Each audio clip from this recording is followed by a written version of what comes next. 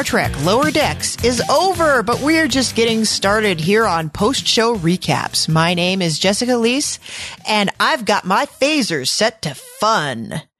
And I'm not going to take credit for that line. That was a line that they used to use at the Star Trek Experience in Las Vegas. But anyway, moving on, with me as always is my trusty number one, Mr. Mike Bloom. How are you doing, Mike? It's good. It's felt like 930 years since the last time we talked Star Trek, excluding the Star Trek Brant Steele that we did. Though it honestly has been, like 6 months, really, since we last talked Star Trek, which is crazy to think about because literally galaxies of things have happened since. But we're here talking about not one, but two CBS All Access Star Trek shows as one ends and one begins. It's true, but I couldn't figure out, maybe I should have started off the podcast by saying Star Trek Lower Decks is over and Star Trek Discovery is just getting started. Yeah, exactly. This is sort of, it's interesting programming, right? Because I think, we experienced this before with the first season of the short treks were airing in 1 month increments leading into Star Trek Discovery season 2. But this is the first time we've really had, outside of all the TNG DS9 Voyager stuff that was concurrently airing of one series leading right into the other. They've really advertised the 23 weeks of straight Trek. So that's one reason I think why we're coming in here with a recap of Lower Decks instead of episodic coverage. But suffice it to say, in my opinion, I think no matter what your comment is about the quality of the show, which we'll certainly get into, they certainly packed 10 episodes of Star Trek Lower Decks with basically a 13 episode, hour-long show that is Discovery. It is certainly true. There was enough in there, but I think we've kind of, over the years, as post-show recaps has found its voice, I think we've discovered that it's very, very hard to episodically recap a comedy.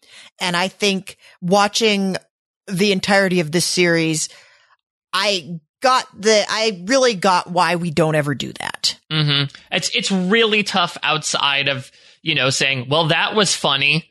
I really enjoy, or that wasn't funny. I did not like that. It's tough to base criticism or just conversation around it. There's a reason why, the Seinfeld podcast worked so well, primarily because it was about banter and less so about actually talking about the comedy itself. Because, I guess what we can largely surround this podcast with, at least the Lower Decks part of the discussion, actually comes down to that metric. Because, Jess, I know you and I had a couple of conversations when we were talking about building up to this podcast, and our opinions are very rarely split, but at least at the times we were talking, they were divergent in that I think that Lower Decks is a supremely funny show, and you, at least at the time we first spoke, were not a big fan of it. Yeah, honestly, I have softened my opinion. I think my first actual, and as soon as I say this, 10 people are going to shut off their podcast immediately, but bear with me. Mm-hmm. The first reaction to this, when you asked me, how do I like it? I literally said, I hate this show. And I have softened a little bit. It does pick up some steam as the season progresses, but at the time that you and I had talked, I think I was 4 episodes deep, and I was really not a fan. And I would not go as far as to say I think that this is brilliant and hilarious, and I wish there was more of it immediately. But there are places where I think it succeeds, and then a lot of places where I think it could have done a lot better. And we'll get into it as we go along. But yeah, I wanted this to be better than it was. That's my feeling. Interesting. Yeah. So I'm going to come out and say my own sort of brazen opinion, I guess, on the other side of the spectrum, which is that even one season in, I think of the new 2010s CBS All Access era Star Trek shows, this is my favorite personally. And I think that also comes down to my own sensibilities. I will admit, I was a bit of a Johnny-come-lately to the Star Trek franchise because growing up, it was too heavy and dramatic and wordy for me. Even as a kid or a teenager, I'm I don't want to watch that stuff. I want to watch cartoons. My favorite show of all time is The Simpsons. And so when a show comes along that combines, the things that I like about Star Trek with the things I love about adult animation, between the creativity, the over-the-top characterization, the very quick writing, it very much speaks to me personally. And so I can understand, I mean, we're going to talk about how it's not necessarily for everyone, but I would say overall, obviously there are things that they could work on, but I was very satisfied with Lower Decks season 1, where I would even say, you know, Jessie Gender, who is a Star Trek YouTuber who I really have grown to love her work in the past couple months as I've found it. I would agree with her in that she tweeted something along the lines of, you know, Star Trek Lower Decks might have one of the strongest first seasons of a Star Trek series since TOS. Now look, might not be saying much, because this is a franchise that is not necessarily known for out of this world first seasons, but I don't know. I think that the show particularly hit with me in what it was trying to do, and I felt like it was at least a solid landing as they continued to fly this ship in a manner of speaking. Yeah, I think you've just encapsulated exactly why it hit us differently, because adult animation has to try very hard with me. Interesting. And you know, maybe it's because I wasn't allowed to watch The Simpsons as a child, and came to it later in life. I can appreciate certain episodes of The Simpsons for what they are, but that whole genre of like edgy, snarky adult animation, it has to try really hard. It has to do something really excellent for me to respond to it in the right way. And on the other hand, I did spend a lot of my adolescence and most of my early adulthood just steeped in Star Trek mythology. And I'm coming at it from, I like the dark and the heavy. And that doesn't mean I don't have a sense of humor and that I can't find things funny, but I am not used to stripping away all of the complicated things that I have come to love about Star Trek. Like Deep Space Nine and TNG are like arguably the first true blueprints of prestige television. And I think maybe I'm just kind of in too serious a mindset to feel like this is gonna.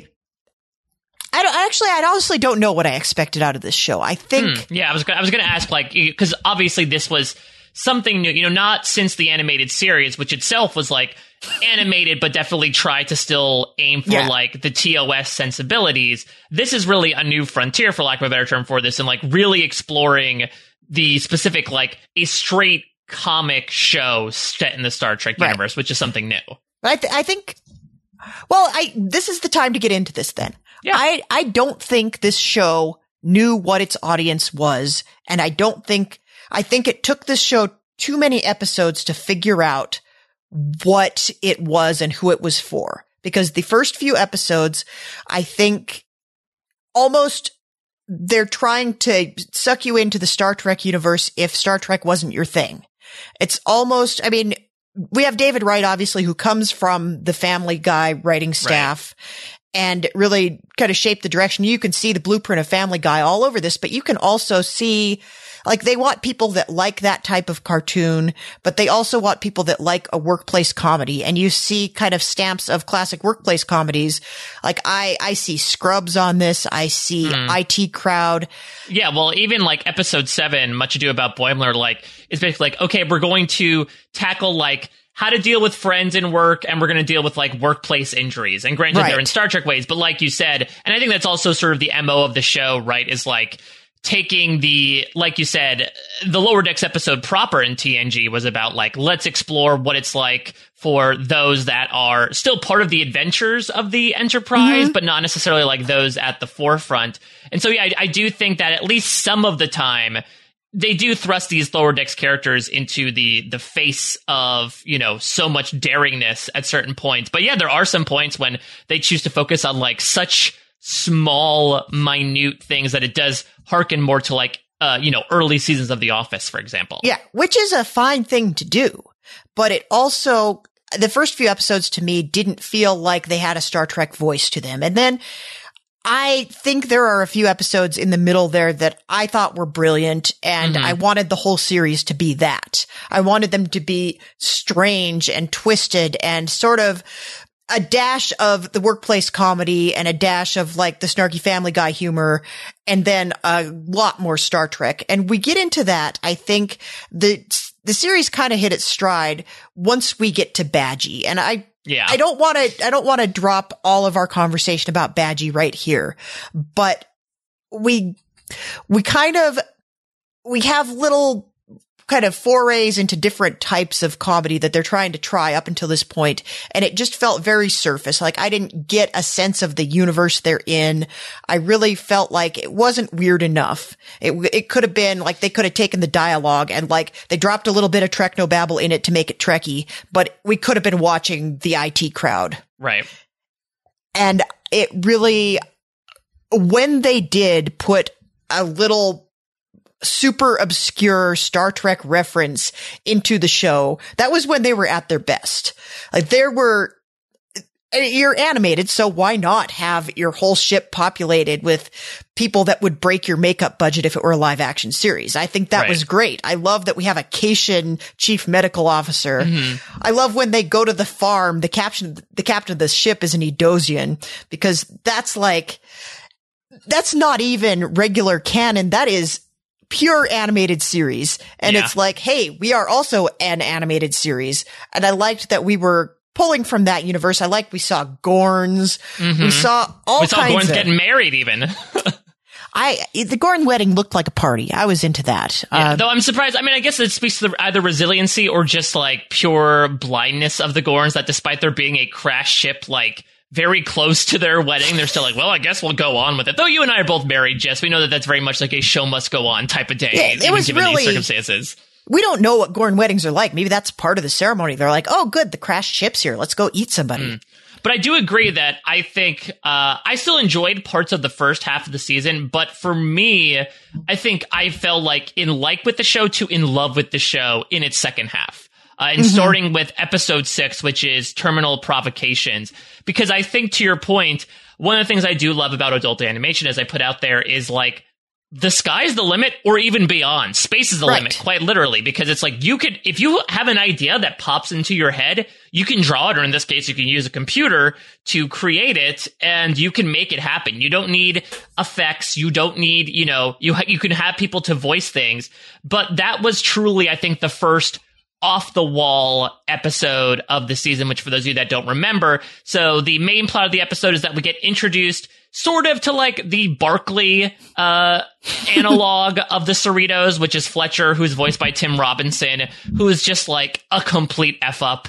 And unlike Barkley, who like, even though he's socially awkward, he is brilliant. Fletcher is just none of the above, and he screws things up. And then we also get a holodeck creation. Surprise, surprise, goes crazy, but it almost takes that typical plot to like the nth degree with the invention of Badgie, who's voiced malevolently by Jack McBrayer. But I do feel like all the episodes after that, between the Freaks, between maybe my favorite episode, which is Veritas, episode 8, which is like this weird flashback trial structure that was so interestingly done, to the entire holodeck send-up of all the Star Trek films and Crisis Point, to everything surprisingly coming together in no small parts. I think that no matter what you feel about the show in general, I think the second half is substantially stronger than the first half.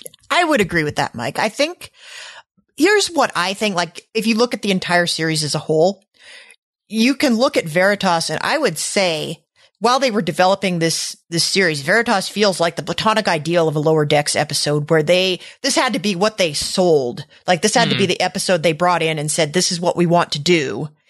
And they should have done more like that. The problem was, I would guess probably high ups at CBS said, okay, that's great. You can do that, but we need you to establish. And so we had 4 entire episodes of like mediocre C- workplace comedy with a little bit of Star Trek sprinkled in.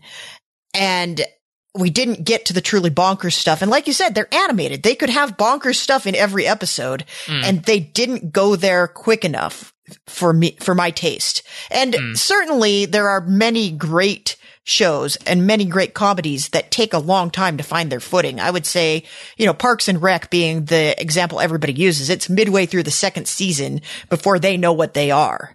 And so I have to give it some credit for dropping some really great premises on us mid-season, but it was hard to get to that point. It was not quick enough for my taste. I think that would be my chief criticism. That was probably why I was hating it at the point that I first talked to you about it.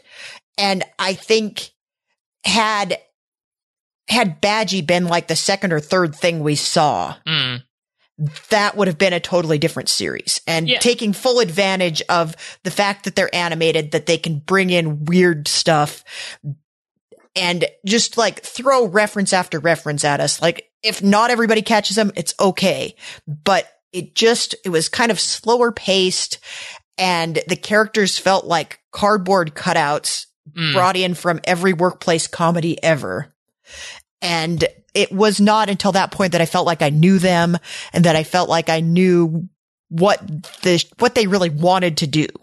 Because I think they had to do a lot of stuff they didn't want to do in those first 4 episodes. Yeah, we can certainly talk about the characterization. I will say, to the point about maybe not there being any wackadoo stuff in the first half, I guess the 2 things I could think of, not the Crystal Planet in episode 3 was not like off the wall bananas, but it was sort of like an over the top take on like those typical TOS things of like, oh, we worship rocks or we worship the sand. Is like, and it really, that to me was like, oh, were they at Rick and Morty's garage sale for that episode? That's true. So that's the thing as well, is I think when the teaser first aired and like they got a sneak peek of the first scene, there was a lot of calls of people being like, oh, this really is just Rick and Morty in space. Because obviously Mike McMahon came from Rick and Morty. The animation style is not completely similar. Nobody's doing like the weird W face when they're sad, but there is certainly similarities there. But the thing that I would say, maybe the biggest call to the second half of the season from the first half of the season is in episode 4 during the B plot, when that person finally like achieves spiritual ascension. Yeah. And shit just goes crazy. Like, he glows, and then, he starts singing everything's on the back of like a giant turtle or something. And it's 30 seconds of pure ridiculousness, purposely so. But I wonder if that was sort of maybe an indicator of what was to come. But I do agree that I think, especially like the first 2 episodes especially, are all about Boimler and Mariner specifically, of like, let's set up who these 2 are. And I would say definitively, even though there is a main cast for this show that really encompasses not only the lower decks, but the main crew, I really do feel like this is a 2-hander between Boimler and Mariner, even though we'll talk about that the circumstances might change for season 2 based on how season 1 ends. I suspect, well, we'll get to where we think season 2 is going to go. But okay, first of all, the thing with the back of the turtle, that was a Terry Pratchett shout out, and I loved that was in there. That's very fun. But yeah, I think we maybe spent too much time setting up the Mariner and Boimler dynamic. Although I will say I love that dynamic. I love that they are best friends and we're not immediately going to sexual tension with them. Yeah. I thought it was a good choice to make, and one that a lesser show would have immediately had one of them developing feelings for the other one. And if they can just have two apparently heterosexual people of the opposite sex not be into each other throughout the duration of the series, I think that's a win already. Yeah, and I love that they even lampshaded that in episode 5, right? When we get the advent of like his girlfriend Barb, and there is, like you said, another path where they could go down where like, that's when Mariner realizes that she actually loves Boimler and she's I'm jealous. Doing this because I'm jealous. Yeah. Which Barb even says in the episode, like, are you doing this because you're jealous? Like, no, I want to protect, poor Barb Word here, which is interesting as well. In that, like, there is a weird friendship between the two, where for a while it seems like they don't necessarily like each other's company. But I think that's also, again, speaks to like the strength of the second half of the season, where you get to see them work together more. Again, going back to that storyline with Fletcher in episode 6, that's the rare storyline where it's the two of them working together instead of opposition to each other. And so I could imagine those first few episodes, you're like, why are you two even friends? Right. You fundamentally believe in very different things, which is also a thing that, again, I feel like in episodes 1 and 2, they definitely had to, or tried to underline that, okay, Mariner is someone who like doesn't like the rules, but it doesn't mean that she's necessarily team anarchy. She just doesn't necessarily believe that all of Starfleet's rules need to be followed to the letter. And Boimler is by the book. And I guess they just really had to underline that. I'm glad that they sort of moved away from that in episodes 3 and 4. And actually episodes 3 and 4, they moved more towards, in my opinion, fleshing out the bridge crew, particularly like watching someone like Captain Freeman like get so obsessed with the Cerritos reputation and wanting to become the best of the fleet. Someone like Ransom, despite coming across as like Kirk mixed with Riker in all the worst ways, basically doing so because he's so hyper protective of his crew. That was some really interesting characterization that I felt like we got eeks of. If there's something on my wish list for season 2 is that I want to see more of that. Like, we've gotten those taken care of. I want to see more from the other characters. I was so excited to see like Noelle Wells and Eugene Cordero come on. And I really did enjoy what Tendi and Rutherford brought from like B-story perspectives, but I feel like those characters really did not have much depth to them. Mm-hmm. And so I'm hopeful that, again, now that they sort of have their feet under them in season 1, they could be like, okay, season 2, let's take more risks. Let's explore more sides of Tendi. Let's see, new sides of Rutherford rather than just have them sort of come in and be those overly chipper characters. Yeah, like the C character and the D character, basically. Yeah, I mean, that's what essentially they were. They were involved in so many of those B plots, and they were fun. Like, I actually really did like the B plot in episode 2 when Rutherford's like, I'm going to find a new career, and it ends with him trying out all these holodeck simulations where he just ends up killing kindergartners over and over again. But I feel like even with the Badgie stuff, like even when they were off on their own, we didn't learn too much about them. It was more like things happened to them than, okay, they're going to show new parts of their personality to do things. Well, it's funny, Mike. I agree with you on half of that. I think I have no idea who Rutherford is and how he would respond to pretty much any scenario. It's just a big question mark. It's like we get to watch cool stuff happen to him, but I don't really know who he is. Tendi, on the other hand, I know who she is, but it's only because she's basically lifted from another sitcom and dyed green and dropped into Star Trek. She's like the manic Pixie Orion dream girl. She's basically Elliot Reed from Scrubs. And she's true. Dropped into the middle of this Star Trek show. And that to me speaks to some of the reasons that I'm not responding to this as much as you are, Mike, because I see a lot of the things they're trying to do that have been done well in other series. I think we see some characters that just echo characters that we've seen in other places. And I think even that Mariner-Boimler dynamic, I would say this is not the first Star Trek comedy we've ever had, because we had Red Dwarf and we had that true. Same close relationship due to the fact that they're the two people that see each other the most, even though they don't necessarily have anything in common. Like, that is the Lister Rimmer dynamic. And that was something that Red Dwarf did, at least for a few seasons, did exceedingly well. And some of that dynamic, I think, is lifted wholemeal from Red Dwarf and given to Mariner and Boimler because it's a dynamic that works. But I didn't see, especially in the early episodes, I didn't see a lot of newness to that. And then you've also got, I think Ransom to me was Zap Brannigan from Futurama. Yeah, a little bit. But they're even more upfront about like which how is itself a Kirk overcompensating parody. is. Yeah, Exactly. Which is itself a Kirk parody. And that's something that I think it took a little bit of time to get to know. And I think we've really gotten to know two characters very well and the rest of the cast sort of well. But I enjoyed meeting the bridge crew. I think it's interesting that a show called Lower Decks still ends up spending a huge amount of time getting to know the bridge crew. Right. And this was something else that sort of bothered me about the show, which is that we really have two casts of like cast with an E, we have the Lower Decks and we have the bridge crew, and we don't have anybody else. We literally have nobody else. Like, there's a point where Mariner gets promoted to lieutenant and then she's practically running things. She's like senior staff already. Where's middle management? I feel like we need, like, Billups is a little bit middle management. So when we see him, it's like, that's the kind of joke we want to hang things on. Yeah, like where are the O'Briens, I think is what you're asking. Where are the O'Briens? And I think Billups is kind of the O'Brien of this series, but we really don't, for a show that's supposed to be about the people that are trapped in the bowels of the ship doing the grunt work, we sure spent a lot of time getting to know our bridge crew and letting the bridge crew still like bring the important stories to us.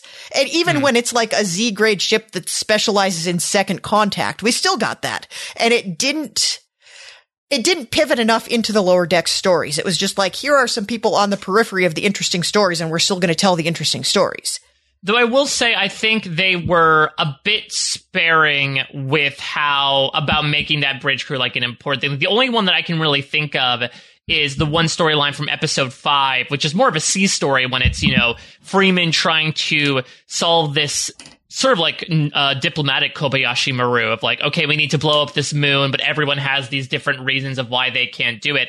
I do feel like a lot of the main missions have incorporated the Lower Decks crew into it, but to your point, I mean, if it's more about, I guess the crossing of the casts and less so about like life inside those casts, which I feel like they actually started off doing. And it was an interesting tactic where in the first episode, they used Tendi as sort of an audience analog to be like, she's new. That's the cheapest way to bring a series to life. Yeah, right? like let's talk through, what Lower Decks is. And we got a little bit of it as well with like the buffer time in episode 3. But to your point, and maybe it also goes part and parcel with like just going so off the wall in terms of creativity that it is skewed a bit of like what Lower Decks tradition is, them hanging out. We got bits and pieces of it as recent as like episode 8 of them hanging around in the shuttle bay talking about who's better, Khan or Roga Danar. And maybe those are moments that if you're buying into the core conceit of the show, could be something to lean on more instead of being like, well, these are Star Trek fans, so they must want to see the bridge crew go do adventures. Right. And I think it also speaks to how are we going to pull people into the world of Star Trek if this is their first Star Trek? Well, we know that Star Trek is about the bridge crew going on crazy adventures, so we need to bring those crazy adventures in.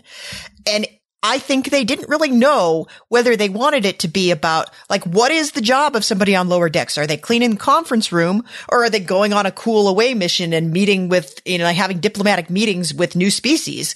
They don't really know. And similarly, they don't know what the attitude is supposed to be of someone in Lower Decks. I thought the buffer time episode was great, but it does sort of bring about this sort of troubling idea that if you're good at your job and you want to succeed and go higher, that's something that we have to laugh at. And I think to their credit, they backpedaled this over the course of the season, but it was like, there's a couple episodes in there, like, especially when you first meet Boimler, you're like, that guy wants to do well at his job. What a loser. To quote The Simpsons, like, that rod up of that man's butt must have a rod up its butt, which is like the first way we meet Boimler, of him being so hyper fixated on moving up the ladder, that he is going to like eschew, maybe, efficiency, because I think maybe another reason why it resonates with me so much is that I do love, we talked about this with Picard. I'm a sucker for the sort of like new Star Trek motto of like, hey, the institutions that you believe in are not perfect.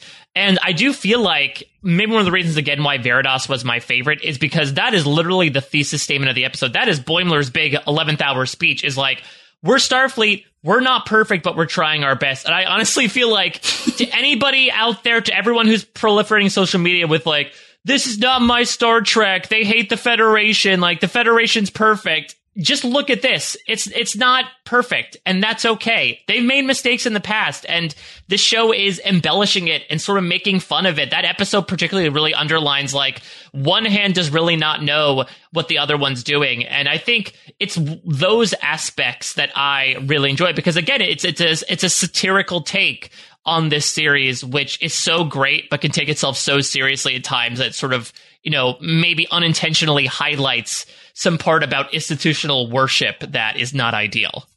Yeah. And it was at its best when it leaned into that, which it didn't always. And it was, I think it was trying too hard to bring in too many different elements and relying too heavily on archetypes that are already there. When it kind of breaks that down and just like looks directly at Star Trek and goes there with it, I think it's a much better show. Yeah. And there were just too many other things it was trying to do, at least in the beginning. And I think the more we get the ones that just hold a mirror up to Star Trek, I think the better off we'll be.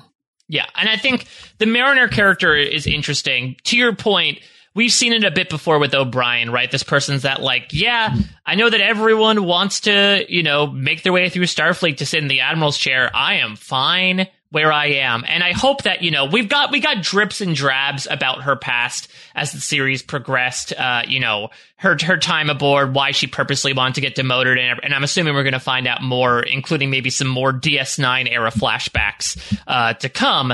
But I do think that what she represents is so different than outside of O'Brien, a lot of these characters that we've experienced, which are really about, like, look at a character like Saru, for example, who is basically for 2 seasons has just been like staring, eyes watering at a captain's chair, and has occasionally touched his Kelpian butt into that seat. But most of the time, he's just, when he's not in the captain's chair, he's talking about wanting to be in the captain's chair. As repetitive as it may have been sometimes, and maybe that also comes from the fact that there were different writers every episode, so there failed to be that much of a through line as maybe other series. It did at least do a good job of, like, showing that part of Starfleet, of that person who, yeah, is in an entry-level position, but they're so happy with it because they get to goof around with their buddies.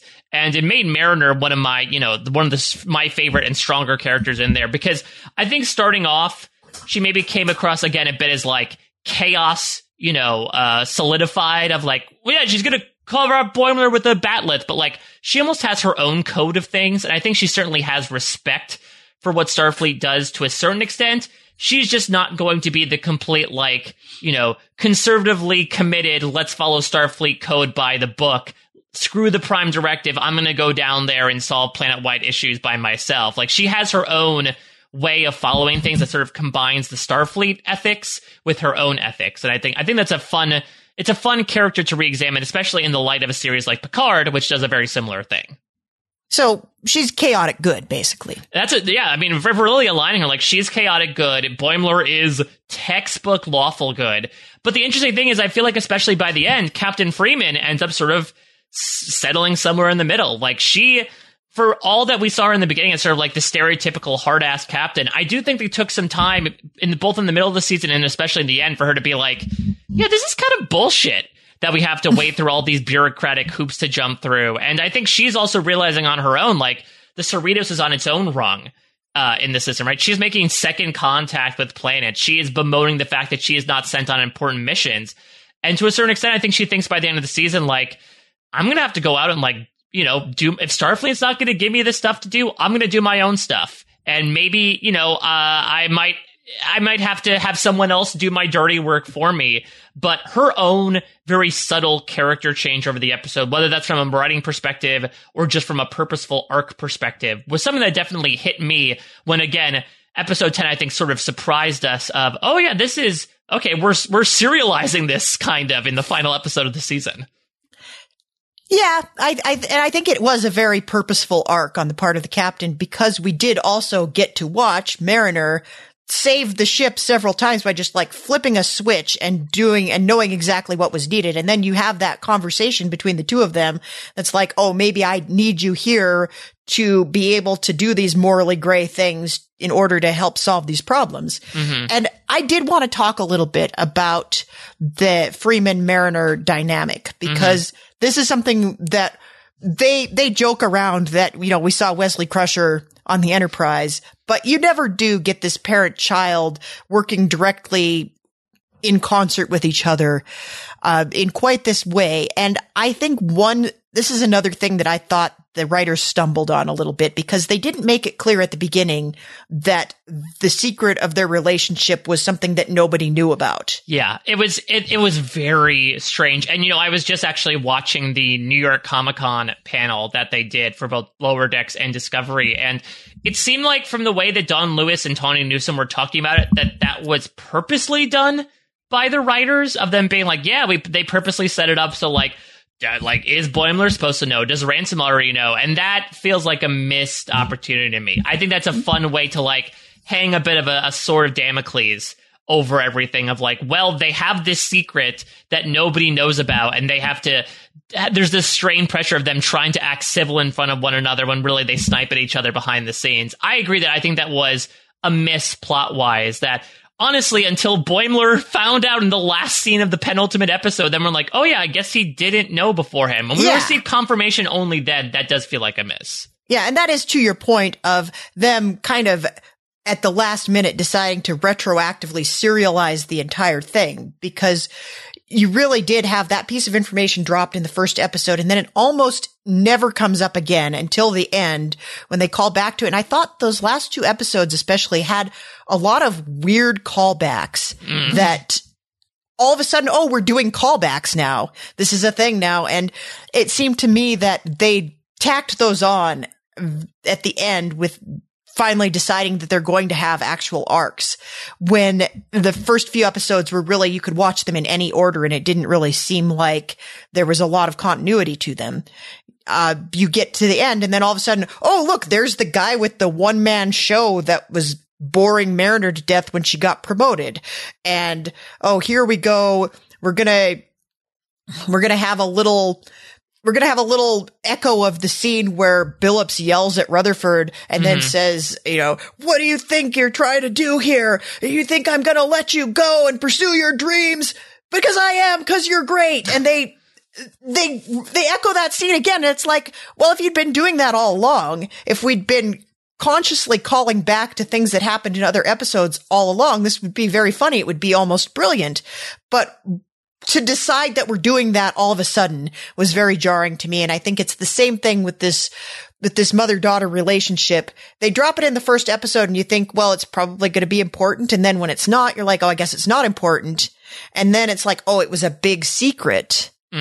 Nobody ever established that that was a secret. Yeah, and there was that, so they did drop like a mother-daughter episode in there with episode 4, which was all about like, really them hitting a tension point, which is weird in episode 9 when we sort of like hit that beat again. Yeah, it's like, didn't we already do that? Yeah, I actually really like the finale for that reason of the callbacks, because I think that, if there was something that I felt like the show leaned on a little bit too much was the member berries of it all. Like, we'll certainly get into it. I think there were some very fun references, particularly to the TNG era, which like is my jam.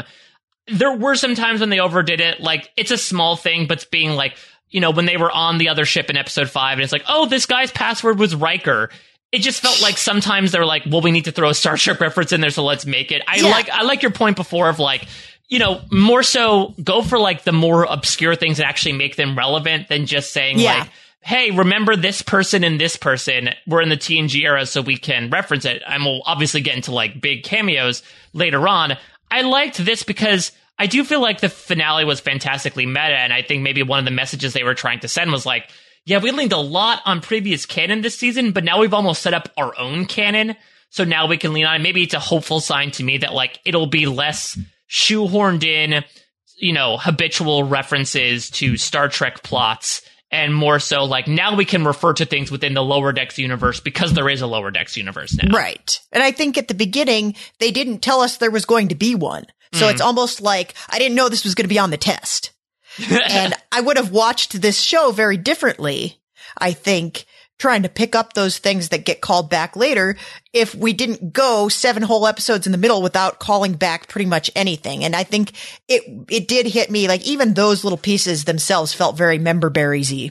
And I like it better when we're just kind of organically bringing in those references. And I want to have references constantly thrown at me. I want everything they do to be a reference, but I just don't want it to be like, yeah, my password's Riker. I want it to be like, my password is Hot Trombone Master 69. Yeah, well, and that look no further than the 9th episode, which I think does a really great job of just like doing so many incredible things, but within this scope of like the Star Trek cinematic universe. Like everything from the Abrams-y lens flare to having their signatures at the end invoking, the very end credits of Undiscovered Country. Like there's it's a fantastic love letter, but it also like exists as the skeleton, not the appendix, as you're sort of talking about with the body of the show. Exactly. And I wish they were all kind of like that. Or the way that they brought Q into the series was kind of perfectly done. Exactly. Like out of nowhere. Yeah. In the beginning, like setting it up by saying, well, we could just say a Q came through, and then having a Q actually come through and then being like, this is dumb. Why are we doing this? And having it actually be John Delancey. Yes. And then having the Lower Decks people just walk right by him like, Q, we don't have time for your bullshit today. Bye. That to me, like, that's the tone I wanted the whole show to be. And they didn't hit it until episode 6 at the very earliest.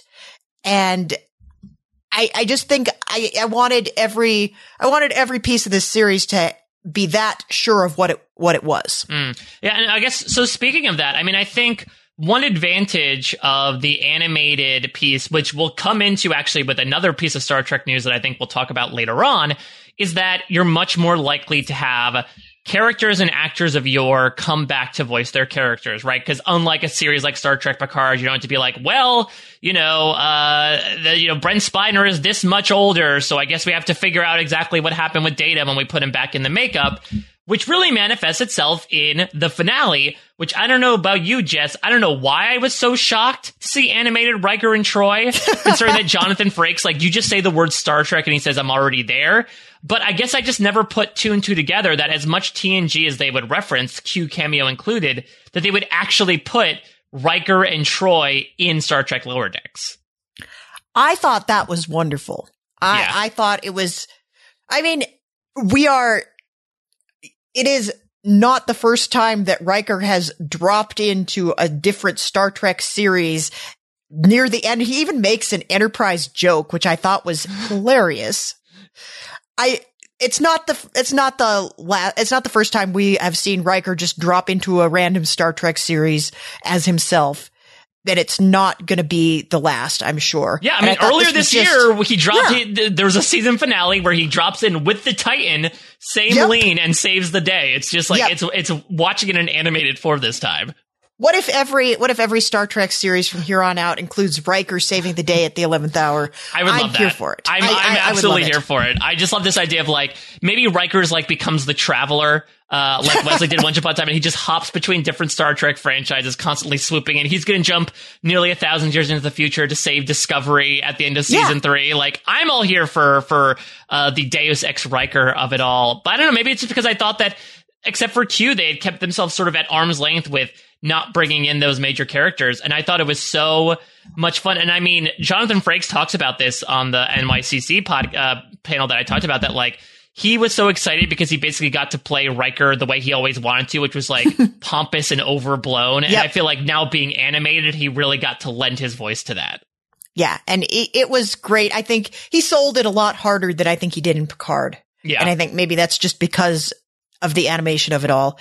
And I thought it just, even though it was something we've seen happen before in 2 other Star Trek series, it was still, it was, that itself was a callback. And that was really fun. And also just kind of a nod to the fact that all of the Star Trek series we've seen up till now have been about the A-team doing the A-team things. And that then Boimler gets what he wants, which is to be on the A-team doing the A-team things with somebody that we've heard of. I think that was kind of the perfect way to send him off. Yeah, well, so let's talk about that too, because, there's a couple of big game changers that happen in the finale. Again, surprisingly speaking to that serialization. One is, again, evoking to TNG, RIP security officer. Shax is no more, though I think he gets much more noble send-off than Tasha Yar did. But he ends up getting killed officially, so that means security chief is incoming for season 2, whoever that may be. But the bigger one, obviously, is that Boimler is now on the Titan, and Mike McMahon confirmed that we were going to have at least a little bit of Riker in season 2, because I don't think any of us realistically think that Boimler is going to be forever separated from the Lower Decks crew. Of course not. But it's a big game changing in a way, because we thought this would just be a cameo, but it's going to become a surprisingly recurring thing, at least in the beginning of next season. Yeah, I think they'll find a way to do it. And they've kind of made it clear that you can interact with people on other ships. It's not, I think at the time that we had people getting transferred off of ships in the 80s in Next Generation, it was like, oh, you're getting transferred off. We're never going to see you again. It's not like we can call each other on the space phone or anything. And now it's like, well, now that looks foolish in 2020. Yeah. Because all we do is call each other on the space phone. I'm trying to think of, I guess the biggest comparison I can think of if I go back to The Office is season 3, where essentially Boimler went to Stanford.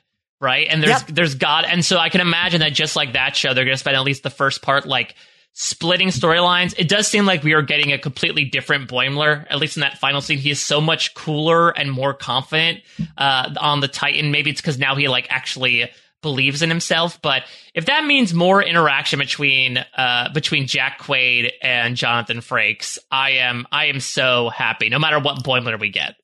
You suppose maybe Boimler got another one of those parasites? Yeah, I mean, that's true. Maybe there's another lover parasite glomming onto the back of his head. Though I feel like maybe Troy would like get a sense of that, right? Like, oh, he's in pain or he's parasitic. You would think. Yeah, you'd imagine. But I think that's fun as well because due to the circumstances of just aging, we didn't find out anything about Riker and Troy's time on the Titan. Like they were given that captainship in Nemesis, and then we go to Picard. They're like, yeah, we're retired. Now we're making pizza. And now it's like, okay, now because of animation, we finally get to see what happens in between. So that's a fun little part of canon that we get to explore as well, and maybe that'll inform why they end up retiring. Maybe Boimler drives them to retirement at an early age. Who's to say? Well, there you go. We have many ways that this could play out. We just said we don't know how it's going to play out, and then we thought of several ways that it could. So that's better than just like giving us a total brick wall or assuming that we're just going to drop him back on the Cerritos after one episode next season. I think there's a lot of possibility here, and I think it'll be a lot of fun. I'm expecting at least one Riker pizza joke. Yeah. Like, I want him to be sitting in the mess hall eating a very tiny pizza and trying to share it with people. Yeah, and then you could imagine, like, we did get the 5, 6, 7, 8, but I want to see a trombone recital that he forces everyone to go to at whatever their version of 10 Forward is on the Titan. Yeah, he's probably got his own one-man show at this point. Yeah, exactly. So, like, I'm excited to see more of that. This does not need to become, like, much like, Captain Pike became such a big part of Star Trek Discovery Season 2. I don't think we need that with Riker, but I think some flavor of him is going to be a lot of fun, bringing that common element, sort of like Worf with DS9, right? Like bringing a commonly known element into what is still a very new show, even though now we have a season under its belt. Or O'Brien with DS9 for that matter. Yeah, very true. Exactly. Well, here's my question then. Who do you think you'd like to see from the Star Trek universe next season? Ooh, that's a good question. Yeah, so I mean, it's interesting because I do feel like the TNG cast always gets a lot of love from it being like the most popular show, but also the most jovial cast. And I wonder if they could bring in some DS9 people. I think that maybe I would not be surprised, especially from Mariner's perspective, if like she had done stuff with Quark before. We do have a Ferengi reference in the second episode, and I think you could definitely get Armin Shimmerman in there. I don't think you can, Mike. I think you can't get him anymore. Oh, okay. No, I think you're thinking of Aaron Eisenberg. Oh yeah, Armin Shimmerman is still alive. Yeah, there was a lot of Ferengis that kind of died all at once. Yeah, exactly. So I think you could still get Armin Shimmerman, which I think would be a lot of fun. I'm trying to think of. I mean, maybe like I would say 7 of 9, but 7 of 9's already got the Picard thing going on, so I don't want to necessarily double dip. But since we're, starting to bring in Voyager people, maybe the Doctor, I'm sure we could get Robert Picardo to do like a Hollow thing, especially since with the Rutherford of it all, we can keep getting into more of that Hollow mischief. I like that. And I felt like there were so many subtle nods to DS9 in there. I think we could pack in a little bit more DS9 there. I mean, just having Shax be a Bajoran. Yeah. Was very fun. And one of the things that made me laugh the hardest was Mariner running into the guy she went out with that turned out to be a conspiracy theorist. Wolf 359 was an inside job. Yeah. And then he's running away and he says, the Dominion War never happened. Changelings aren't real. That kind of thing was very funny. I think there's definitely room for Robert Picardo to get in there. I think for sure that feels like a given, and there's so many things you can do with a hologram that would be very funny. Yeah. I'd love to see Admiral Janeway up in there, and especially because she's going to have her own series.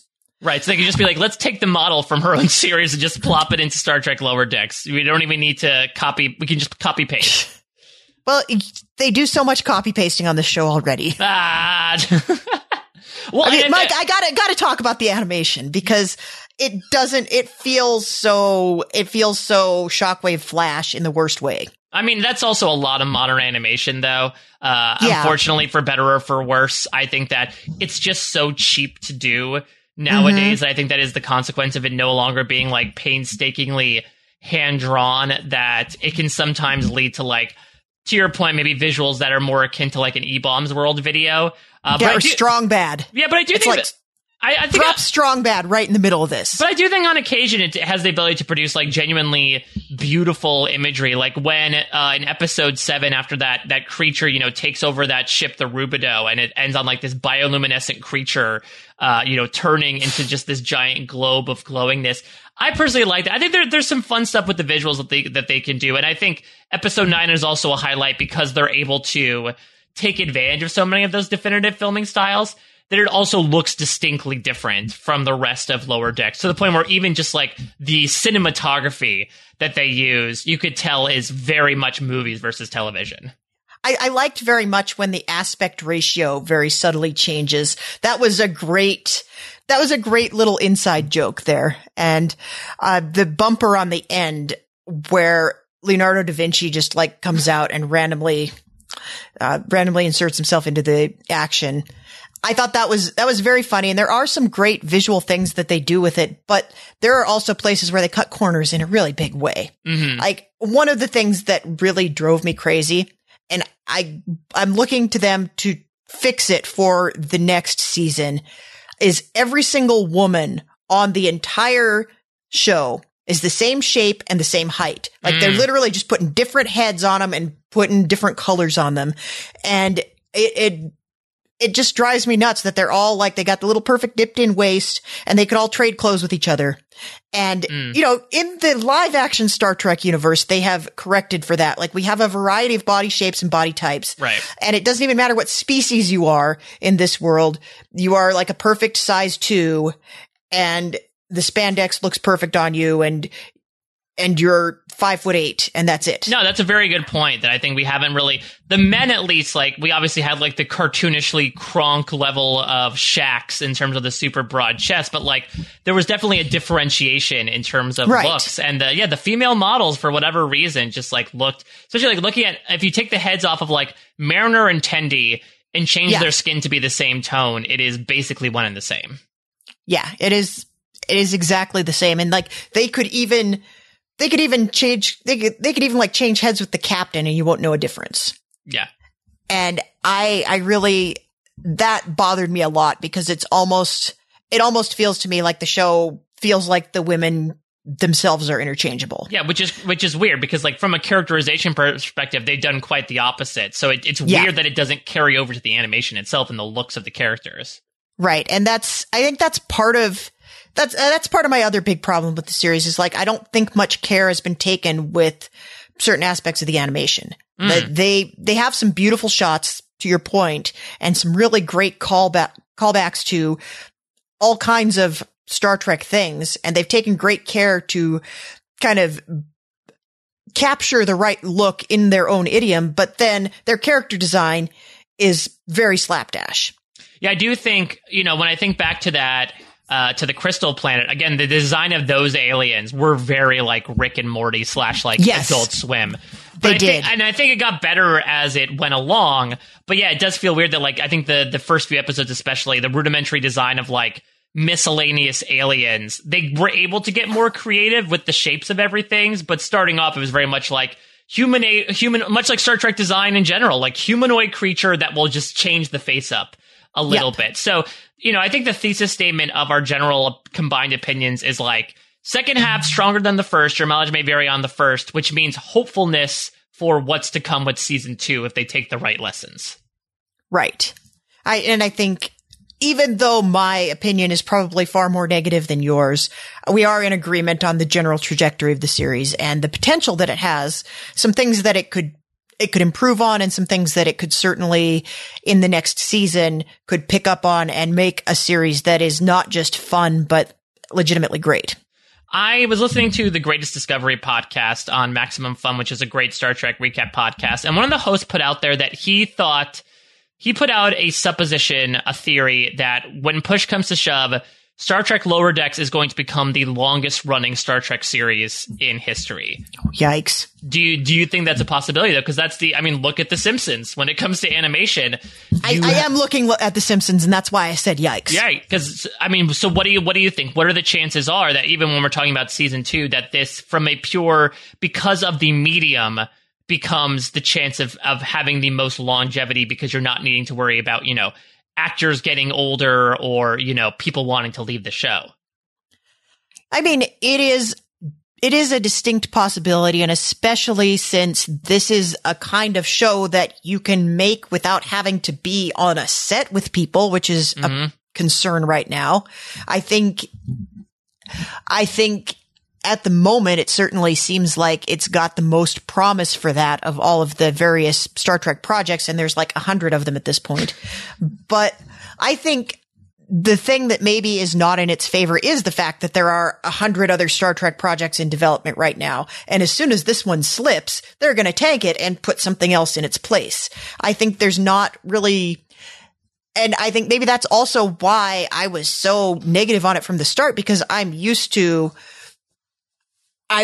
used to the shows having to find their footing so much sooner now. Mm-hmm. And, even though all of the Star Trek series of the 20th century got a lot of time to find that footing. Very much so.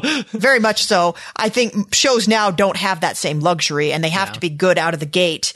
And that this one sort of followed that pattern. It's like, oh, well, is this going to be, can it have longevity if it's not going to know what it is right out of the gate? Is it going to get that chance? And I think the second half of the season certainly points to that being a possibility, but I don't think it's going to be this. I think we will see a long running Star Trek series, and we will see something immersive and that goes on forever.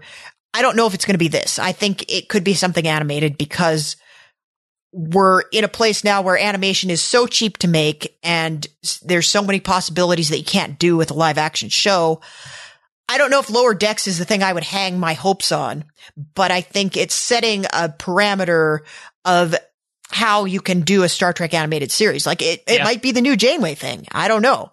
Yeah. It could be something that hasn't even been imagined yet. I think we get a few solid seasons out of this in the brightest of all possible worlds, in the best of all worlds, if you will. I think we get 4 or 5 seasons of this, and then we get something that either spins directly off from this or is inspired by this that is a fantastic Star Trek series with potential to go on forever. So Star Trek Boimler is going to run for 16 seasons is what you're saying. Yes, Star Trek Boimler, that's definitely it. They ran out of suffixes, so they finally just started using, well, they did Picard, so maybe Boimler is not too out of the ordinary. Yeah. So, I mean, with that, Mike, should we maybe pivot into talking about some of these other Star Trek projects? Yeah, let's go from the past into the future, even though this is still technically the future, even when we're talking about the past. This is the future of the past, and then this is going to be like, these are people from the past of that future in the future of that future. Exactly. Yes. You gotta draw a diagram, I guess. I suppose so, yeah. Get out the chalkboard. I guess, I mean, Star Trek Discovery is coming back. It's been a while. It's been, I think, May of 2019 is I believe, when season 2 ended. That was a really long time ago, Mike. That was at least 15 years ago. Yeah, exactly. I felt, I mean, honestly, though, I will admit fully, I had to look back at my notes for the season finale, because I remember the big event, which is that they were jumping through the wormhole. I did not remember many of the circumstances, like why, or who, or when. And I'm happy I got that filled in by past Mike. All right. Well, present Mike, you want to enlighten the listeners? Yeah. So let's talk about what you need to know about Star Trek Discovery Season 3, because despite it being a 3rd season, it's surprisingly little. Because the big thing that happened at the end of season 2 was essentially like Discovery had gotten data from a sphere that this rogue AI named Control tried to get possession. Not data, just data. Rogue information. D. Yeah, rogue information, I should say, about like just human history or the universe's history. That this rogue AI named Control was trying to get to, what else, take over the galaxy. And so Discovery decided to sacrifice itself by being like, we're going to send ourselves so far into the future that Control can't get to it, and essentially the galaxy will be saved. At the forefront of that was Michael Burnham, who turns out to be the answer to the big mystery of the season of this time-traveling Red Angel, where she basically had to, like, Bill and Ted style, be the one to put the garbage can at the police station so that it would land on the cops so they could get out of the cell. So basically, she helps arrange for Discovery, and the crew decides to join her on this, hop into a wormhole. We are expunged of any records of Discovery from Starfleet Records, which closes that nice little plot hole as to, well, why are they in this canon when there is no record of Spock having a sister? And we can now confirm that they've officially traveled 930 years into the future. So it is the crew of Discovery, plus a few new people that we can certainly get into. They are now in a, like, I wouldn't say a post-Federation world, but the Federation certainly looks different. If you've watched the Season 3 trailer, there is a mysterious event that happened during the time they were gone called the Burn, which basically, like, collapsed any structure under the Federation. And so what exists now is extremely different.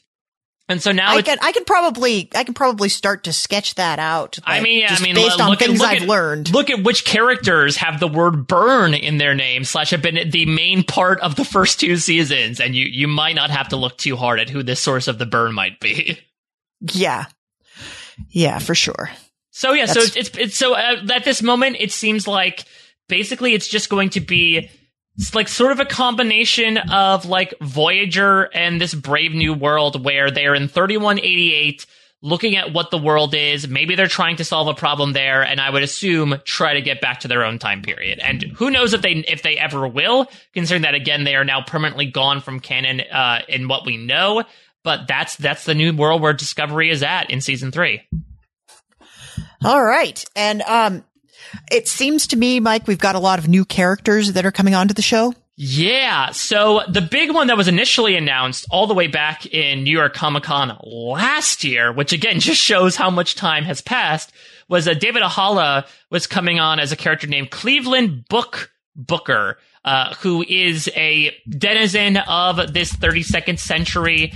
We don't know too much about him. You know, at the New York Comic Con event, there was actually like the first 2 minutes, I'm assuming, of season 3 were shown. So we get a little bit of Book like in the middle of a big space battle when he quite literally collides with Michael Burnham, which I guess will sort of be a meet cute. My assumption is he's going to be a love interest for her, because I think now that Ash Tyler is out of the picture, she's looking for somebody else.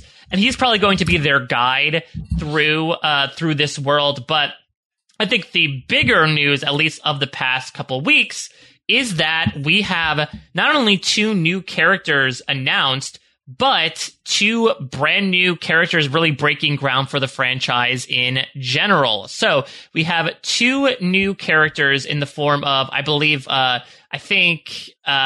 Gray is the name of one of them. Gray Anderson, just Gray, and then Adira. And they are denizens of the future as well. Seems like they were a partner in crime situation. They are played by Blue Del Barrio and Ian Alexander. Ian, or Gray, is the first openly trans character in the Star Trek franchise. And you can put an asterisk on that because we'll talk about the trill of it all. And Adira is the first non-binary outwardly character in the Star Trek franchise. And I think it's absolutely fantastic in a series that from the very beginning pushed the boundaries of inclusivity in pursuit of a perfect future. It maybe, you know, should have happened a while ago, but I'm so happy it's happening now. Yeah, I'm very excited to see this as well. And I think having the non-binary character be a Trill is especially interesting because of the way that gender has been handled with Trill characters in the past. And it's got to be something that happens like on the Trill planet would probably happen more often. Yeah, well, and that was even touched upon in an episode of DS9, right? Where, you know, Curzon Dax had become Jadzia Dax, and Jadzia Dax consorted with a previous female lover, despite the fact that, you know, and Jadzia Dax even showed throughout her time on DS9 that, like, she was open to romancing basically anybody. Pretty much. That was her thing. But you not only you had that very famous episode that had like one of the first same-sex kisses on television, and the remarkable thing about that episode is she says, I think I'm going to go back to my old lover. And it's not even, nobody ever questions that it's two women. That's a problematic thing because you're a Trill and you're not supposed to go back to your old lovers. Nobody ever says that's weird that it's two women. And this was the 90s. So that's especially remarkable. But you also just have this overarching thing with Jadzia where I've seen people make memes out of this recently, actually, where you see someone say to her, "Oh, Curzon Dax," and she's like, "No, I'm Jadzia now." "Oh, Jadzia Dax, my old friend." And it's not even something like nobody says, "Well, you're a woman now, so you're not as cool as you were," or "How could you're Curzon, you're not Jadzia. I'm just going to keep calling you Curzon." Right. It's so normalized. I think with the universe. Normalized. Yeah. And I think part of that is because of the institution of the Trill, which I'm so glad they expounded on outside of that one TNG episode into making it like a full-fledged DS9 thing, because it is such an interesting thing. But because this species exists, nobody blinks an eye when it happens. And I'm intrigued by, this will also be, I'm correct me if I'm wrong here, Jess, like the first Trill character to really appear in a large capacity since the Dax of it all in DS9, which begs the question, could this character be Dax? This character is not Dax. You don't think so? That's too much of a, well, first of all, we know who all the Dax symbionts are. True, but they do love relating characters to other characters, Jess. They might know Dax, but, we've covered like canonically and non-canonically, we have met into the ground every Dax symbiont that there was. Every host of the Dax symbiont, I should say. I don't think that's the case, but I think it is going to be kind of fun to have another Trill on the show. And there's a Trill background character on Discovery who appears sometimes. I do not recall what her name is, but I've clocked her because, I was a big Dax fan back in the day, and I'm always happy to see more Trills, but I think there's a lot of ground that you can cover from a more enlightened eye in 2020 than you could have in 1995. So I am excited to see them go back there and talk about the ramifications of that species doing things the way they do it. Speaking of, the LGBTQ of it all, I do think while a lot of character threads were sort of resolved back in season 2, we got to talk about the Colbits of it all, because season 2 had Hugh coming back from the dead, where he was sort of trapped in the mycelial network, and then he came back, was markedly different, and the finale ends with Stamets being like, yeah, after this, I'm going to go off and do my thing. Obviously, he's still on the ship, and there was this scene that he fell into a coma, and Culber basically tells him, like, just so you know, like, you're my everything, you were right, like, I want to be with you again. Do we expect Colbit's drama, will they, won't they, when season 3 picks up, or do you think they're going to eschew that to more so just explore life in the 3200s? I think they're going to have a lot on their plate, Mike, but yeah. I suspect they're going to have at least one conversation about this, because you can't just like have them be like, oh, we're in love again, the end. I think too much has happened, and they did kind of leave that dangling. So I would suspect there's going to be something that the two of them are going to have to go through together in order to come out the other side, back together and back as one like cohesive couple. But in fact, I think they probably get their own episode to do it, or at least the B plot. I think some adventure they go on together, or like they get locked in something together. Like you've seen what strange bedfellows, like what strange friendships have arisen from people being locked in stuff together. Yeah, cue the turbo lift malfunctioning. Yeah, like they're going to get stuck in a turbo lift together, and they're going to fall back in love, and that's how it happens. I don't think we just like, oh, there's the married couple and they're back together. We got to see that happen somehow. Well, speaking of actually of the Stamets of it all, I mean, I know this is a picking point you and I had with season 2 of like the spore drive of it all, of like, all right, they swear they're not going to use it anymore, but now they're totally using it. I mean, do you think that the spore drive is going to come into full use here, or do you think it's officially retired? Well, I think they're probably, it's the 3200s. I think everybody has a spore drive now, so it's That's true. And then you know what? That's interesting. They're going to Mr. Fusion it, Mike. They're going to like pick up something so that Stamets doesn't have to hook into it anymore. Yeah.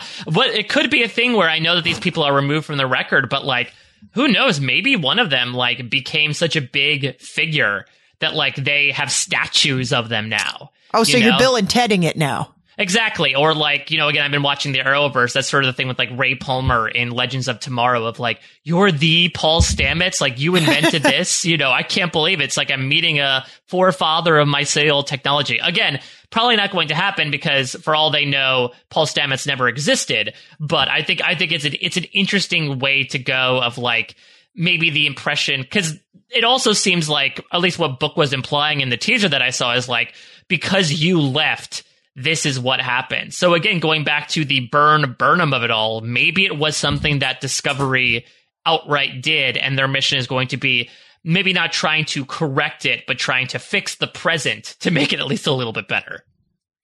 That's also interesting, Mike. It sort of seems to me that what I don't understand is, did they excise all mentions of Discovery from the canon? Or are all of these people suddenly, to borrow another Back to the Future quote, erased from existence? Yeah. Is everyone looking at pictures of like, I'm posing with Detmer, but now Detmer's disappeared from it? Yeah. We photoshopped Michael Burnham out of all of this, of all of Spock's family portraits. Which they did, it's seemingly. Yeah. Spock's not allowed to talk about his sister. It's like Hermione at the beginning of Deathly Hallows Part 1. They just like zap everybody out of every family portrait, and they're not allowed to talk about all these people that they knew. And like Pike's not allowed to talk about them on his new ship. Because that kind of changes the equation too. Like when they get to this new world, if it's something they've done, do people even know that they were them? Mm-hmm. Yeah, that's very true. And also maybe there'll be, I'm assuming there'll be descendants of people. I can imagine that some people left kids behind, which I would say is a good opportunity to do what I feel like is maybe one of the still major misses from Discovery for me, which is like, I think they're very clearly trying to build out an ensemble with the entire bridge crew. But to be candid, there are like 4 or 5 people that I could not give a lick about at this point. And so it's either just reduce their coverage, like you said, like sort of O'Brien them to not necessarily make them feel like they're part of the big cast photo necessarily, or give storylines to Owo, give storylines to Detmer, because I think the Arium stuff like would have been so much more effective had she been, an actual character in the show until those 2 episodes. That felt like a backdoor pilot. Yeah, to the Arium show that lasted 2 episodes. And then she died. Yeah. Yeah, exactly. So I'm hopeful that maybe with a smaller focus as well, like you can bring in new characters, but you're not looking that much to other like big Starfleet or other previous existing characters to bring in. You can now focus on developing yourself as a show, which I know we were both very excited about when they went this direction at the end of season 2. Like, yeah, focus on your own cast. If you're going to build out this bridge crew, like, have us care about some of these people at the helm. Detmer's the one that we give the most care for, and that's because like she was involved in the tragedy of the Shinzo, and basically like is perennially has an axe to grind with Michael Burnham for making her that way. Yeah, and I would love to see them actually go there with it. Yeah, and they never really. It's almost like they forget everybody is there, and then all of a sudden they're like, "Oh shit, we were supposed to do something with that character. All right, give him an episode." Throw them in there, like give them the plot. And that's not really how it works. And I think they need to go back to their roots and look at how the previous Star Trek series handled this, because I think TNG handled it very well. Like the way that you had O'Brien be like a guy that was running the transporter for the first couple of seasons. And then, he gets married and he has a kid and he shows up. He's there, but he's not in the foreground all the time. Like surface him to have a B plot and then go away. And I think DS9 did that. They would give arcs to characters who would like show up on a couple of away missions, and then they'd be the red shirt that dies. Yeah, exactly. I want to see more of that rather than just kind of like, you don't even know who this person's name is unless you're a deep nerd, and then all of a sudden, hey, this is Arium. Look, Arium. Hey, Arium, what are you going to do now, Arium? And like drill her into our heads for 2 whole episodes to kill her off. That's not right. Cool. Yeah, don't Nikki and Paulo us. That's basically what I'm saying. Yes. So here's another big thing is we sort of know, even though we're going so far into the future, we know the end point for Discovery, the ship, right? The short trek Calypso, which they officially said was canon, said that a Discovery was essentially abandoned. Do you think, Jess, that this is the season where the titular Discovery vessel gets abandoned by the crew? I would guess that our season arc takes us, like, we have a quest. We have to figure out how to fix this burn, how to help the people that we've run into, and how to get back to our own time. And whatever solution it is that gets them back to their own time, I suspect we do it at the end of the season, and it probably involves leaving the ship behind. And so it could be like, this is going to be a line in the season finale if that happens, I swear. Discovery is not a ship, Discovery is a people. The real Discovery was the friends we made along the way. But I do think at least the show's title could be very easily repurposed, right? Because Discovery is the name of a ship, but it's also the name of a concept. Now you just blew my mind. It could be us discovering new things and exploring new things, which again, I like much more than like, hey, let's get involved in TOS canon when we don't necessarily need to. So I agree. I would not be surprised. I think we're expecting at this point that this is going to be like a one and done season within the deep, deep future. Maybe they'll surprise us again. Maybe they'll go full Voyager and they just spend the rest of the series exploring 3199. But it should be a really interesting time. Yeah, hoping each time that their next leap will be the leap home. Listen, maybe Archer will zap in and be able to save them Riker style. Yeah, maybe. I mean, Riker did that to Archer, so. Exactly, you pay it forward, right? I think that's sort of like what Riker inspires. Like he talks to Mariner and Freeman. It's like, okay, now you need to do it to someone else. Yep. It's the weirdest pay it forward ever. Yeah, it's an interesting thought, Mike. I don't know that feels really hokey to me. It feels like something that Star Trek likes to be literal about these kinds of things. So I don't know if I see that happening, but it is possible that we are now in the future forever. It's interesting that if we think Calypso is canon, Calypso involved the ship having been abandoned for 1,000 years and then sort of rediscovered.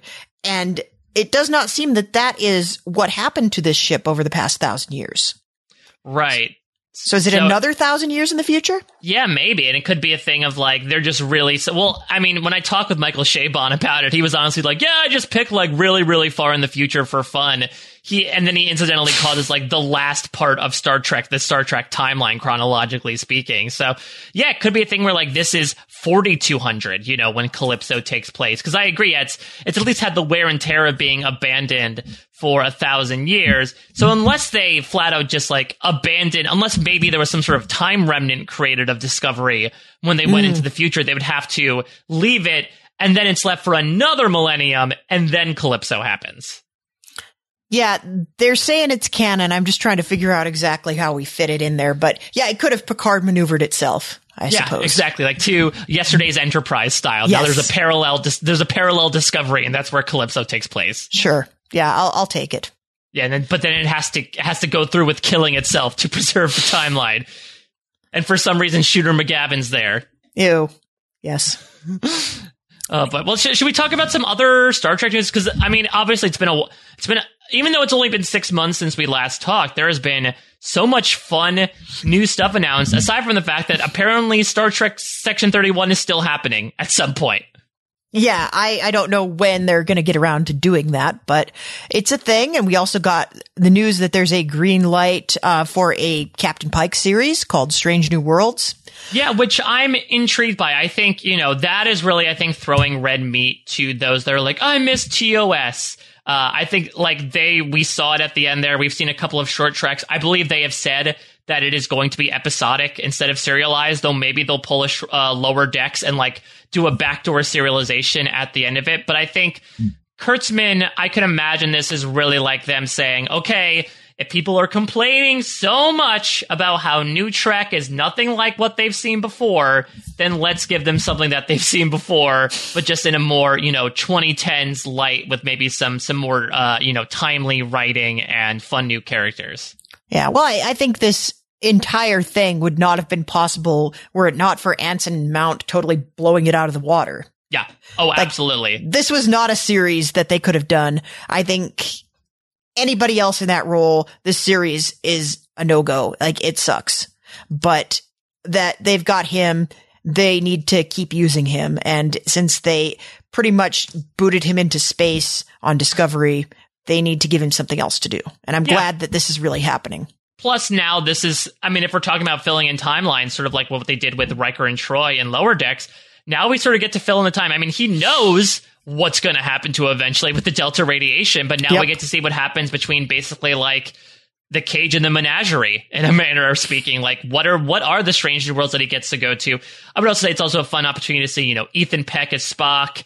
And I'm happy it at least gives the opportunity to find out more about Rebecca Romijn as number one, who really, I mean, the joke was that she was purposely enigmatic, but now we get to find out more about her. You know, if they're going to do a three-hander, sort of like what they did with TOS, I think it's a fun opportunity, though I will agree with you that I would not be nearly as jazzed for it if it wasn't Anson Mount as Captain Pike.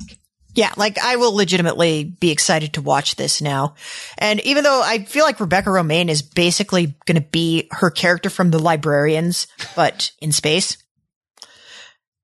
that's how she's playing number one so far. And I'll watch it. I think she's great. I think obviously Ethan Peck is great. And we know that it's got an expiration date. Like, it can't go on. This is not going to be the longest running Star Trek series ever. Yeah, they're not going to do like a How I Met Your Mother. Like, this season will take place over the course of 1 week before the Delta radiation hits. And I think that, well, actually, speaking of Rebecca Romijn, it is astounding to me that we have a married couple appearing on different Star Trek series in Rebecca Romijn and Jerry O'Connell. Well, it's not unprecedented, I suppose, but I love seeing the two of them in doing their own separate things very well. And I wouldn't have known that was Jerry O'Connell had I not looked it up. No, he has a more nasally voice than either I remember, or he's definitely putting something on. Because that did not sound like the Jerry O'Connell I remember.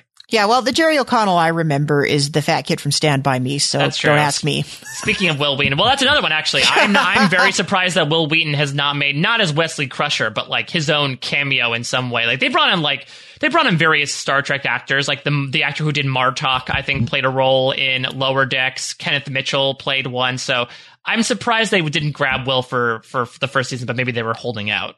Yeah, I bet he'll be in the second season in some capacity. And if there's a way that they can put him with Jerry O'Connell and call back to Stand By Me, this will automatically become the greatest Star Trek series of all time. They have to, right? Like, it's right there. It's right there. Maybe bring in River Phoenix, Joaquin Phoenix's new baby. Yeah, I was going to say there is no River Phoenix anymore. Oh wait, yes there is. Yeah, just bring in like a baby. One of the baby head freaks on Lower Decks can be named River Phoenix. I love it. There's no more fitting tribute, Mike. Well, and speaking of callbacks, we got to talk about something that was announced as recently as yesterday when we're recording this. So Star Trek Prodigy is another animated series that's coming to Nickelodeon, which is about a group of kids discovering like a derelict Starfleet vessel. Maybe it's Discovery. And they just go on adventures in the cosmos, but they're going to be joined by like their requisite adult babysitter. And that adult babysitter is Captain Catherine Janeway. So I didn't get that part, Mike. Is she like the nanny to their Muppet babies? Yeah, like that's what I'm trying to figure out. It seemed like from what I saw, that may be. Like, she's the captain, but she's also like, I think the child wrangler a little bit, right? Is this like when Picard got stuck in the elevator with all those kids? Yeah, they're all going to be singing Frere Jacques by the end of it. Oh, dear Lord. So many Turbo Lift stories. So yeah, this is really interesting. I mean, Janeway, so the last time we saw her canonically was when she actually appeared alongside Picard in Nemesis, when she was an admiral then. I don't know how she got to this point, unless this is sort of like a prequel to that period of her life. Maybe she sort of is in her own like Picard milieu and said like, I gotta, get some more excitement in my life. Let me follow these kids around. I don't know if this is a situation where like the ship goes rogue and they're trying to get back. That might be PTSD for Janeway. I don't know. I had a lot of my own PTSD, and I tweeted about this because in the 90s at Nickelodeon, there was a show called Space Cases, which I did watch, where it was a bunch of kids like got onto a spaceship that took off and they're trying to find their way back home, which was essentially Star Trek Voyager for kids. And so it really does come full circle. And now there is a Nickelodeon Star Trek series featuring the captain from Star Trek Voyager. Well, and to bring it even fuller circle, Mike, my first exposure to Star Trek was watching the animated series on Nickelodeon. Oh, interesting. So they reran it in the late 80s in the afternoons on weekdays for quite a while. I think I've seen every episode a couple of times at this point. But that was my entry point into the Star Trek universe. Yeah, so I mean, and this also speaks to, obviously, you know, in the time since as well, CBS Viacom came under one umbrella, so like, don't be surprised if this becomes successful, that there might be more commingling. But are you excited for a return to Janeway, albeit in animated form? I have to see it. I feel like almost every scenario you just put out there as something Janeway could be doing in this show is deeply disrespectful to the character, and it's not a very nice thing to put her through after she did all that stuff for Voyager. Like, it's not cool, man. Like, she's an admiral. Show some respect. She deserves a vacation. Yeah. I mean, even Picard, it's like he brought that on himself because he rage quit the Federation. I think unless you have Janeway on a similar trajectory, like maybe she heard about what happened to Picard and she quit in solidarity. I don't know how you force that in unless, like, is she directly related to one of these children and she feels like she's responsible for that child and their friends? Or is she just like, what if she's just like on screen when they activate the spaceship and she's like, you know, she's communicating with them like Chrissy from Three's Company in season 3. I don't know. It doesn't say that she's necessarily starring in it. It just says she's reprising her role. So is she gonna Riker it up here? Right. She could just come in. Maybe she'll come in and save the kids. Like, oh no, we're done for. Wait a minute. It's me, Catherine Janeway, here to save the day. Cause yeah, it's an interesting role. Cause I mean, if they really built her up as like the lone adult, it's an odd place to put her in. But we'll see. I mean, that's another series that, much like Section 31, had been promised for a long time. That information has been revealed, but I don't know how much closer we are to having that happen. That being said, you mentioned before, just due to the production, there is a much more likely chance that this comes out before Section 31 or even Strange New Worlds in terms of new Star Trek series. Yeah, I think we're going to see a lot more animation across the board, not just in Star Trek, but certainly also in Star Trek. Yeah, and I think also, even if you look at like short treks, when we had those 2 animated pieces, I think they realized those worked well. So I would not be surprised if they roll another batch out there as well, because now they've reached the end of the current Star Trek stuff that they had in the repository, right? They're 3 series in 1 year, but Lower Decks is obviously the one that they can work on. Maybe if they, you know, follow certain precautions like other movie and TV sets are, they could work on stuff like Picard and Discovery, which I believe have both been renewed. But it might be a while before we get more, you know, very new Star Trek in our lives. So let's take advantage of sort of like the binge eating we're doing now, because we won't have a meal for a while. It's true. We better like save up some fat because we got to hibernate. Yeah. Exactly, but we won't be hibernating, Jess. We're going to be back weekly for the next 13 weeks, taking us through the beginning of 2021. It's nice to have something to do for the entire rest of the year. I feel like it's so hard to plan ahead these days. Yeah, it is a little weird. You know, you would think that, okay, you'd end it. I believe the finale, since it's 13 episodes, is scheduled to air on January 7th. The second to last episode is literally on New Year's Eve. Like, you would think they'd want to plan it for the end of 2020, but I think with the streaming aspect of it, they're sort of just like, screw it. We don't really have a network schedule to adhere to. Let's run a little bit into 2021. Also, Mike, what are you going to do on New Year's Eve this year? Go out? No, watch Star Trek. Exactly. Like, everybody's going to watch Star Trek. That's what the cool kids do now. We're all inside. Yeah, so 13 episodes, though we'll see. The past 2, I know at least the season 2, they extended it another episode because the finale was just so big. Maybe they'll do the same thing here. So maybe we'll be going into mid-January, but we're going to be in your ears for the next 13 episodes at least. Yeah, and I for one, am very excited, Mike. I think this is going to be, they ended last season on such a definitive note, and on such a note that opened up so many possibilities, that I think no matter what happens this season, it's going to be very different from what we've seen before, and it's going to be a lot of fun to talk about. Yeah, I am really excited. Just re-exploring this Discovery supplementary material going into the season made me so excited, because I think we talked about this during our season 2 finale recap. This is essentially a soft reboot. of the series, putting it in a brand new setting with characters that we're familiar with. And that makes me extremely excited. I'm intrigued to see how they approach like a not Federation-less, but like broken Federation world. You know, Kurtzman and Michelle Paradise, who's one of the new showrunners, said that there are coincidentally some very relevant storylines nowadays, which should be very interesting. We sort of touched on that with Picard as well. Some fun new characters to get into. So like there is a world of possibilities, much like we ended Lower Decks with, that I'm very excited to explore here with the start of Discovery with everybody. Yeah, it's definitely going to be great. So, Mike, is that the only thing on your calendar these days, or what else is going on? It's interesting that you say, like, oh, I'm glad there's something to fill out the rest of our year. Because, yeah, no. Even the two of us are going to have our own new series to talk about, because you and I, along with Rob Cesternino, are going to be talking about The Amazing Race, which premieres the day before Star Trek Discovery Season 3 does. So you and I are going to be nice and busy. So if you want some reality TV, some very pleasant reality TV and some globe trotting instead of a galaxy trotting, be sure to check that out on the RHAP main feed. Other than that, I'm finishing up covering Big Brother over there with Liana Boris, as well as doing interviews for Parade.com.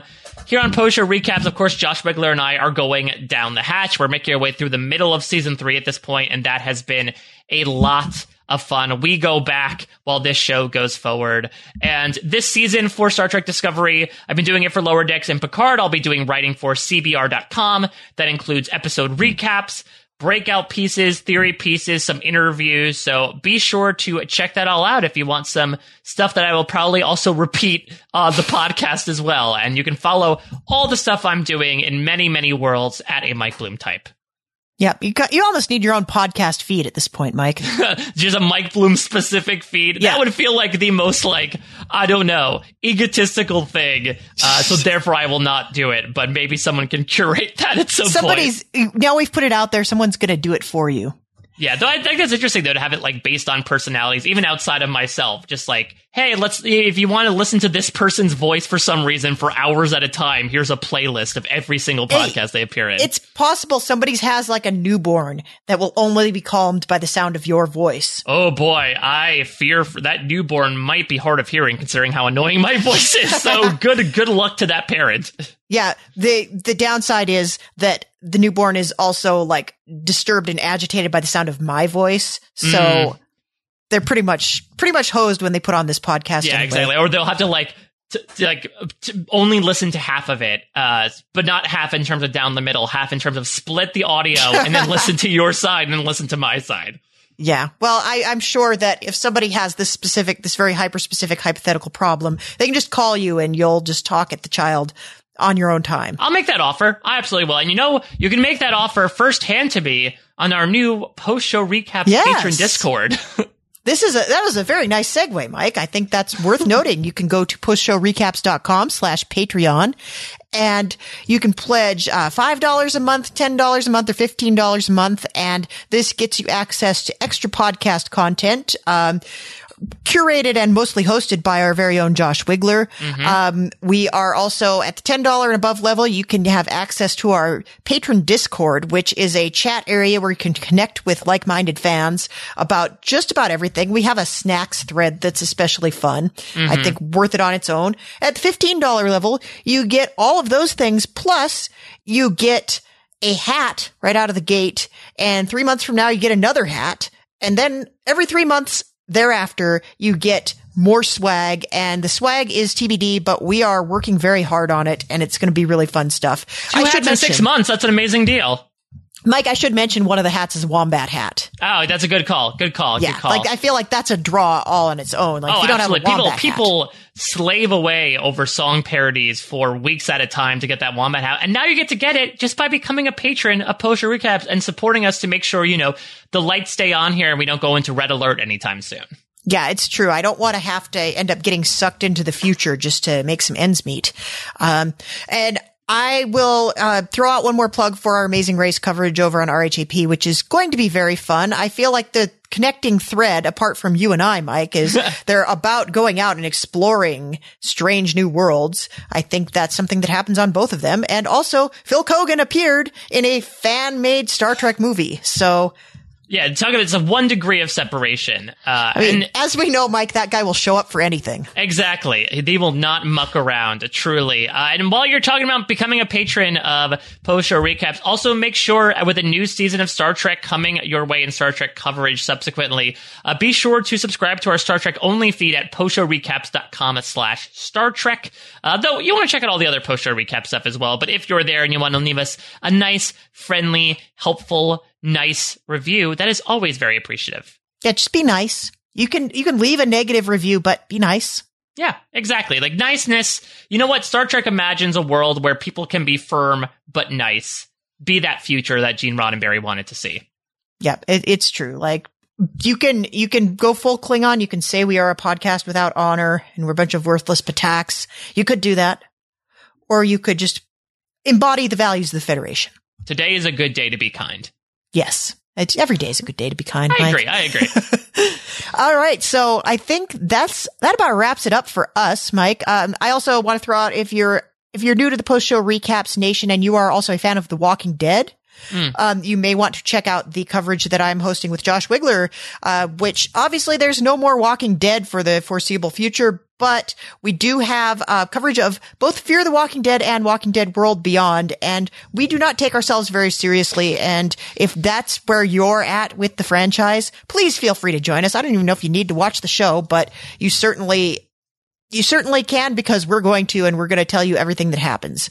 So I think that's about it for me. Anything else you want to tell the listeners, Mike? No, I mean, I'm excited to check this out. Just so you know, Jess and I plan on recording these over the weekend every week, posting probably on Sundays or Mondays. If you want to send us your thoughts on stuff, you can do so. Reach out to us on social media. Jess is at Haymaker Hattie. I'm at a Mike Bloom type, or you can go into that lovely Post Show Recaps Discord to give your own thoughts. But we're going to be here for the next 13 weeks to talk about everything Star Trek Discovery, and I could not be more excited. It's going to be an absolute blast, Mike. Just like the blast that comes out of your phaser rifle. Stun or to kill? I think we're killing it. All right. Honestly. All right. I like it. Stunning. Yes, we're absolutely stunning, and we're killing it. It's both, really. It's the best of both worlds. There we go. Amazing. So... Perfect. Yep. I shut it down. All right. Thank you, everybody, for listening. Live long and prosper. We'll see you next week.